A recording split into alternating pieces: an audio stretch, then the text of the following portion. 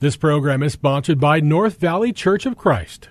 There's a message true and glad for the sinful and the sad. Ring it out, ring it out, ring it out, ring it out. It will give them courage new, it will help them to be true. Ring it out, ring it out, ring it out, ring it out, ring out. Good afternoon, folks, and welcome back to another episode of Redeeming the Time. I'm your host, Chris Macy, and I'm the minister here with the North Valley Church of Christ. I want you, if you're home or if you're able to, turn your Bibles to the book of Titus, or Paul's letter, I should say, to Titus, chapter 1. We're going to look at verses 10 through 16 here in just a moment. But before I get to that, I want to encourage you to get online to copperbasinbiblecamp.org to sign up for summer camps. I know you want to send your kids. And you may be thinking, Chris, I've heard about this from you before, but the cost is too cheap. I want my kids to have a good time. You know, $195 for 1 week is just too good to be true. But let me tell you, folks, we got 80 acres. We have archery. We have a zip line. We have canoeing and kayaking. We have the formal night, the anointing, which if you want to know what those are, you can email me and find out more. There are, see what I already said, the hiking and all those other things. Oh, the skit night. That is so much fun. And the camaraderie and all the games that we have and the teaching of God's Word and the purity and the getting away from technology such as the cell phones and video games and just spending time with God and godly people. It is a great time. I encourage you to take a look at that, copperbasinbiblecamp.org. Okay. We left off in Titus chapter 1, verse 9 last week, talking about the elders. And verse 10 starts off with the word for. In the Greek, it's the word gar. And so this is the connector. Here's the reason for something. Paul said that the false teachers needed to be silenced because of their evil influence. He writes, "For there are many rebellious men, empty talkers, and deceivers, especially those of the circumcision, who must be silenced because they are upsetting whole families, teaching things they should not teach for the sake of sordid gain." Oh man, that's pretty serious. Have you ever been faced with such a task? Okay, you got some people who are rebellious and they're deceiving people, and they not should, but must be silenced. In other words, you shut them up. Now let's go back before we get into that too far. The word rebellious appeared earlier. We've seen that one before over in verse 6, where they had rebellion. It describes people who will not submit to authority.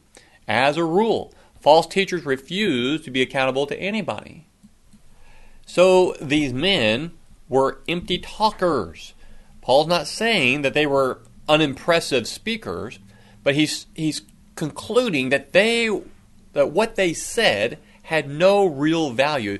They were persuasive speakers in evidence. That's evident in the next descriptive term. That is, they were deceivers. Mind deceivers is what that Greek word is getting at. They're deceiving the mind. And especially those of the circumcision. That would be the Jews. According to ancient historians, a lot of Jews made Crete their home. False teachers on Crete were serving up the same concoction of error as those in Ephesus, but on Crete it had more of a Jewish flavor. Now let's look at that word silenced. It comes from a rare verb. It pictures the way you might put something on the mouth of a dog to stop them, a bridle or a muzzle or a gag. You know, when you would have a wild beast, sometimes you would muzzle him to keep him from biting. Maybe occasionally to keep them from barking, so to silence them. Over in Ephesus, you had savage wolves attacking the flock. I remember that from Acts chapter 20. And evil beasts were threatening the young Christians on Crete. So muzzling was imperative. This muzzling did not require a hand over the mouth or a dog muzzle, but rather the faithful proclamation of God's word. Not that Titus was not doing this, but he is faced with a pretty serious challenge. And so he can't can't be there all the time. Remember, he was going from these congregations all across the island, over 100 miles long, to different congregations, helping them out. He's not going to be there all the time. They needed elders to help put these things in check. And apparently, it was already having an effect upon the congregation, because Paul says, because they were upsetting whole families. In the first century, congregations often met in homes. In the absence of elders, it would be easy for these false teachers to slip in to these informal services and cause trouble. Whether they led astray one family member or all, the entire family would be upset. So the impact would be catastrophic. These teachers were teaching things they should not teach for the sake of sordid gain there at the end of verse 11. Sordid gain. Sordid involves being socially or morally unacceptable, shameful, or base. It could refer to dishonest gain. There was a Greek historian, Polybius. He wrote back around 200 to 118 BC, but he wrote that Cretans are the only people in the world in whose eyes no gain is disgraceful. However, it probably means that they were preaching for money. That's what a lot of people say and think. I don't think it necessarily is that, but it most certainly is somebody who is getting in there, teaching or involving themselves and finding some way to make money in some way. Perhaps. The average citizen in that day would see little wrong with this. Vagabond lecturers would crisscross the land, charging all kinds of fees for their words of wisdom. The result on Crete was the sad spectacle of deceived members of the church paying money to be duped. Unbelievable. But it happens. And it still happens today. Now, I do believe we ought to pay our speakers a reasonable fee because for their time, for their efforts, so that they can continue the good work. But there are some who charge exorbitant fees. I mean, it is ridiculous. I've come across once or twice where I ask somebody, hey, maybe you could come speak here. And they'll say, well, sure. They'll send me some information with a price tag. I just throw it in the trash. I don't even bother calling them back. They're there for sordid gain. It was over the top. Not going to do it. In fact, the best speakers I've ever heard ask for no money, or they just to pay their expenses. And I do that, and whatever I can find, I give it to them. I don't care if it's exorbitant or whatever is left over from the event. It goes to them. They were worth it. Good men of God. So anyway, I got a little off there. We're at verse 12. Do I want to jump ahead? Yeah, let's go ahead and go to verse 12. Paul writes, one of themselves, a prophet of their own, said, Cretans are always liars, evil beasts, lazy gluttons. Boy, could you imagine that being said about you? Have you ever heard that? Man, teaching things they should not serves as an introduction to this verse here in verse 12. These evil beasts needed to be muzzled because of their evil teaching. They had turned away from the truth. So Paul points to a prophet of their own. And this prophet he's pointing to is a real person, Epimenides. He's a Greek poet. He lived around 600 BC. So you're looking at 650-some years prior. Now, Paul did not say he was a prophet of God, so don't get that mixed up with it. But rather, he was considered a prophet by the inhabitants of Crete, a prophet of their own. And this fella, his description of the people of Crete shows the almost overwhelming nature of the challenge that Titus is facing here. No people ever had a worse reputation than the Cretans. The poet first asserted that Cretans are always liars. So the inhabitants of Crete were notorious for their dishonesty. In Greek literature, to play the Cretan was to lie. We see that phrase, playing the Cretan. So people, they had this reputation for lying. The latter Greek poet, Calchemix, Mekes, I think I'm saying that wrong, he quoted the line, Cretans are always liars, and used this as his example in his writings, that the Cretans claimed, the Greek god Zeus was buried on their island. I mean, come on. So here is where he's buried, was they would say sincerely, but that was not to be trusted. And for good reason. First off, Zeus didn't even exist, let alone to say that he was buried on their island. So nobody trusted the Cretans. Next, the poet said that Cretans were evil beasts. Some translations say wild animals. Others say vicious brutes. To be evil is to be morally reprehensible, as well as being harmful and dangerous. That term beast, of course, that's used figuratively for a person, but they have a bestial nature. They're a monster. These inhabitants of Crete had not risen above the level of a savage beast. They made little effort to curb an animal nature within their own mind. And then Epimenides called them lazy gluttons, or literally idle bellies. They're never satisfied, always wanting more. They were unwilling to labor for what they wanted. So they turned to lying, and they turned to cheating to get more. And so that brings us to verses 13 and 14. Here's what Paul says. This testimony is true. For this reason, reprove them severely, so that they may be sound in the faith, not paying attention to Jewish myths and commandments of men who turn away from the truth. In other words, Paul's saying, I agree with that prophet. I agree with what he said. He might have added 600 years have gone by since this poet spoke, but his statements are still true. That's sad. Very sad. It should be noted that Paul was not trying to, indict every inhabitant of Crete. Not all, because obviously there are Christians who live there. But in general, the statement was true.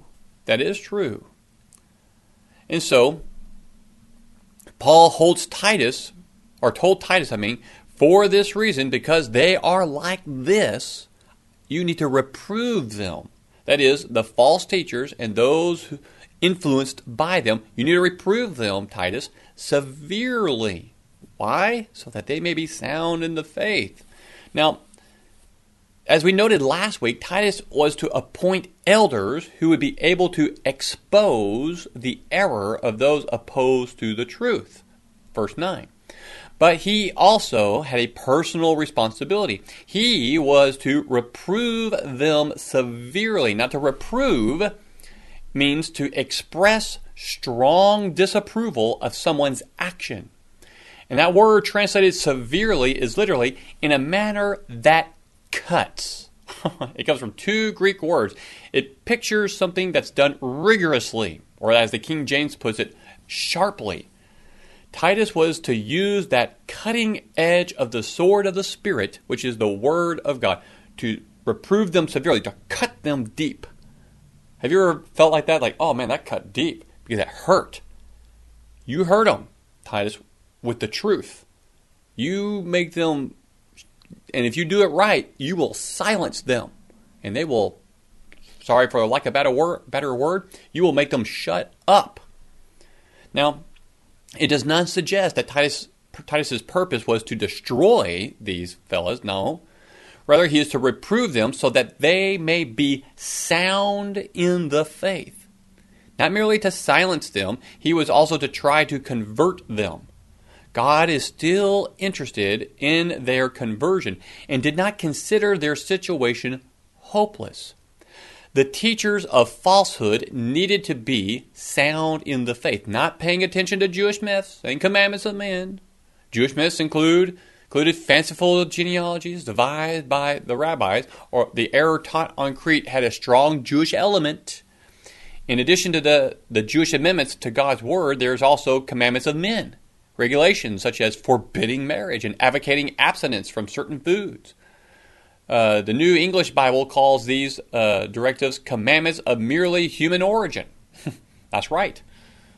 What was the consequence of turning to Jewish myths and commandments of men? Well, the false teachers showed themselves to be individuals who turned away from the truth.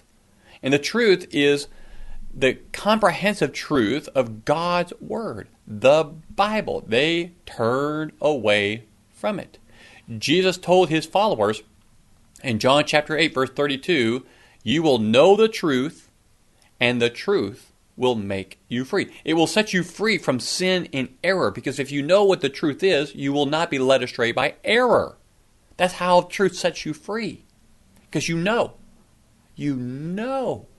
what the truth is. And if you don't know the truth, and there's a lot of things that are making you scared and nervous, you will probably accept whatever comes your way. If it sounds good, it's something.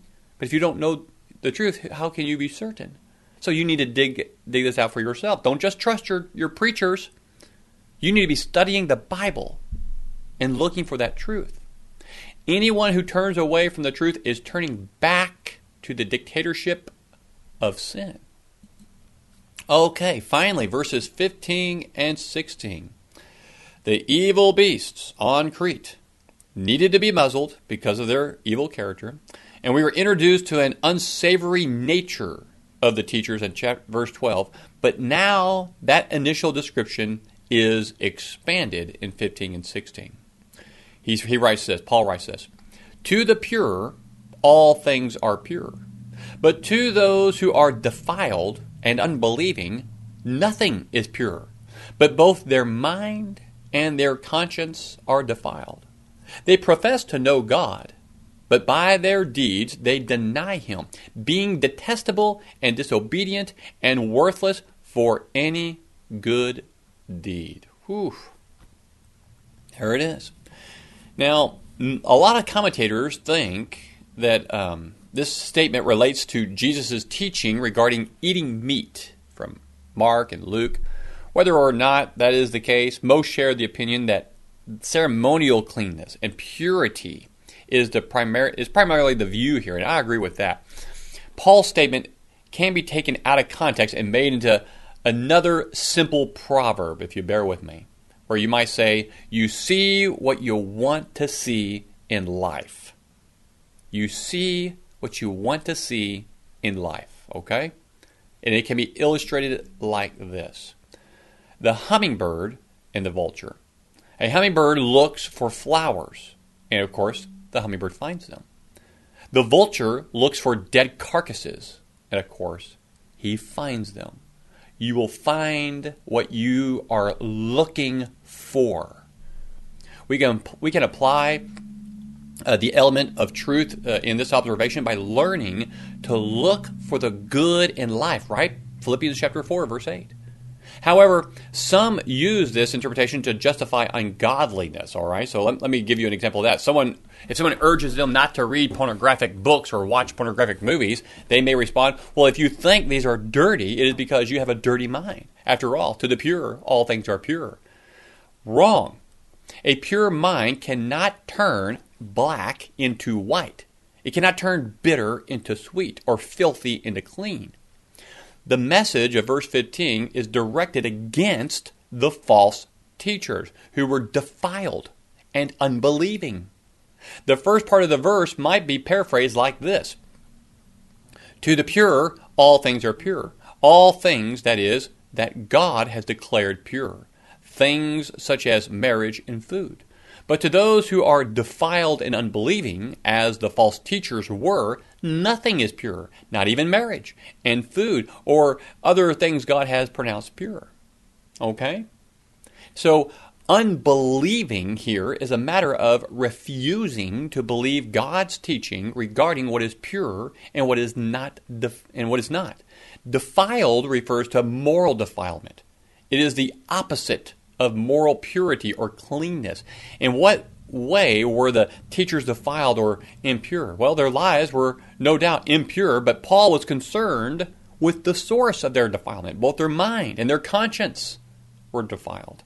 The mind is what we use to think, whereas the conscience dictates to us what is right and what is wrong. When both one's thinker and one's moral compass, when both of those are defective, you're in serious trouble, aren't you? And that's the case here with these false teachers. They had deprived minds. They had seared their conscience. Paul, in effect, told them, it is not the food and the marriage that are defiled. You are. That's the defilement.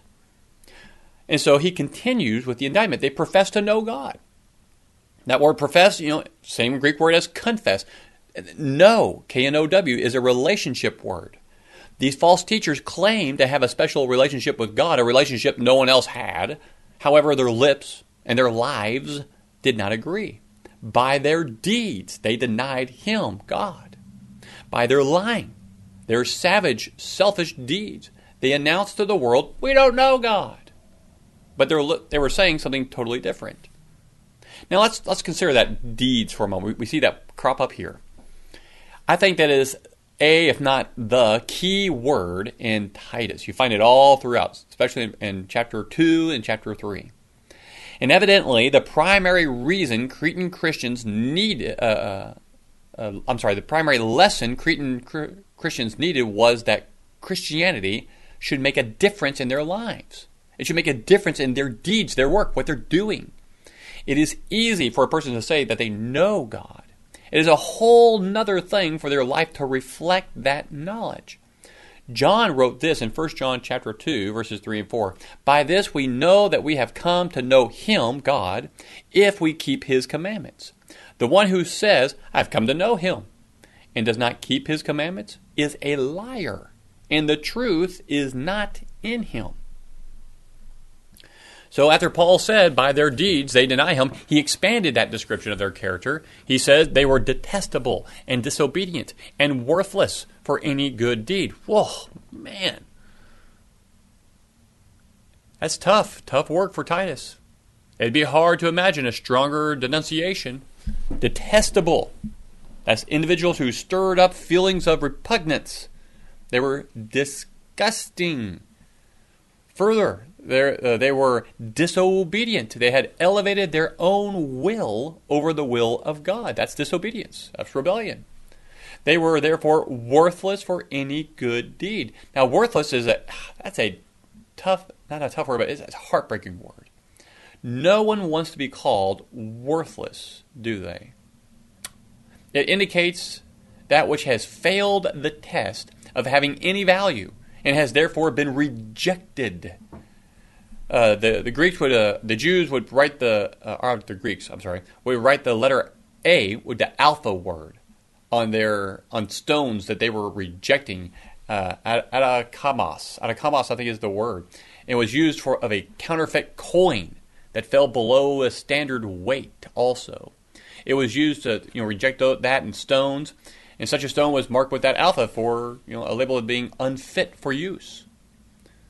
God's word supplies all a person needs for every good work. God's word. But following a man-made commandment will render you unfit for any good work. So who are you following? What are you following? Are we a falling victim to people throwing things out that maybe they sound good to our ear and boy, this is easy, but maybe there's something deep inside that tells you that you're missing something. And so you keep attending hoping to find that, but you're not finding it. Folks, there is a truth, and you can find that peace you're looking for in God's Word. And here at the North Valley Church of Christ, we strive for that. I do not claim to have a monopoly on the truth. Okay? I can be wrong. And so when I present my lessons, when I present my class, I try to present all the possibilities, and I may tell you, here's what I think. But let's work through this together. I want the members here to get to a point in their spiritual lives where they don't need me, where they know how to study the Bible. They know how to reason and think from the Word, keeping things in context, because words have definition in context only. And that's something that's rarely taught out there in any church. It's rare, but it can be found. You can know the truth, and the truth sets you free. When you know the truth, you cannot be led away by error, and you will find a peace with God like you've never known before. And if you want to know more about that, come visit us here at the North Valley Congregation. Go to www.nvcoc.net. You can learn more about us there. And as we're closing out here, I've got another minute and a half. I want to plug one more time the Copper Basin Bible Camp. We all have, most of us, I should say, have children. If you have kids that are anywhere from being able to be that are potty trained and can bathe themselves all the way up to high school and senior, we have a place for them at the camp coming this June. It's starting next week on Wednesday. You had the Cub Campers. That last Wednesday afternoon, all day Thursday and Friday morning. And that's for those who can take care of themselves in the bathroom for going potty, brushing their teeth, and taking a shower. And it's a way to introduce them to camp. We ask for a mom or dad to be present in the camp. You can do it, hang out in Prescott if you want. You're just there in case they have a meltdown. They miss mom and dad. But it gets them used to the idea of camp. And then we have our high school week. And then we've got junior high. And then we have 4th to 6th grade. And then we got what's called combo week at the very end of June, where junior high and high school can come together to the camp. And it's a great time. It's a wonderful time. And we want to encourage everyone to be part of this. And we do everything we can to keep that cost down. $195 for a whole week, $95 for the Cup Campers. Go to copperbasinbiblecamp.org. We hope to see you there. Thank you very much. May God bless you. And remember to redeem the time. Make the most of every opportunity, because tomorrow is not promised to us. Thank you, and God bless. Sending out to sweep away till shall dawn the better day. Ring it out, ring it out, ring it out, ring it out, till the sinful world be won for Jehovah's mighty Son. Ring it out, ring it out, ring it out, ring it out. This program was sponsored by North Valley Church of Christ.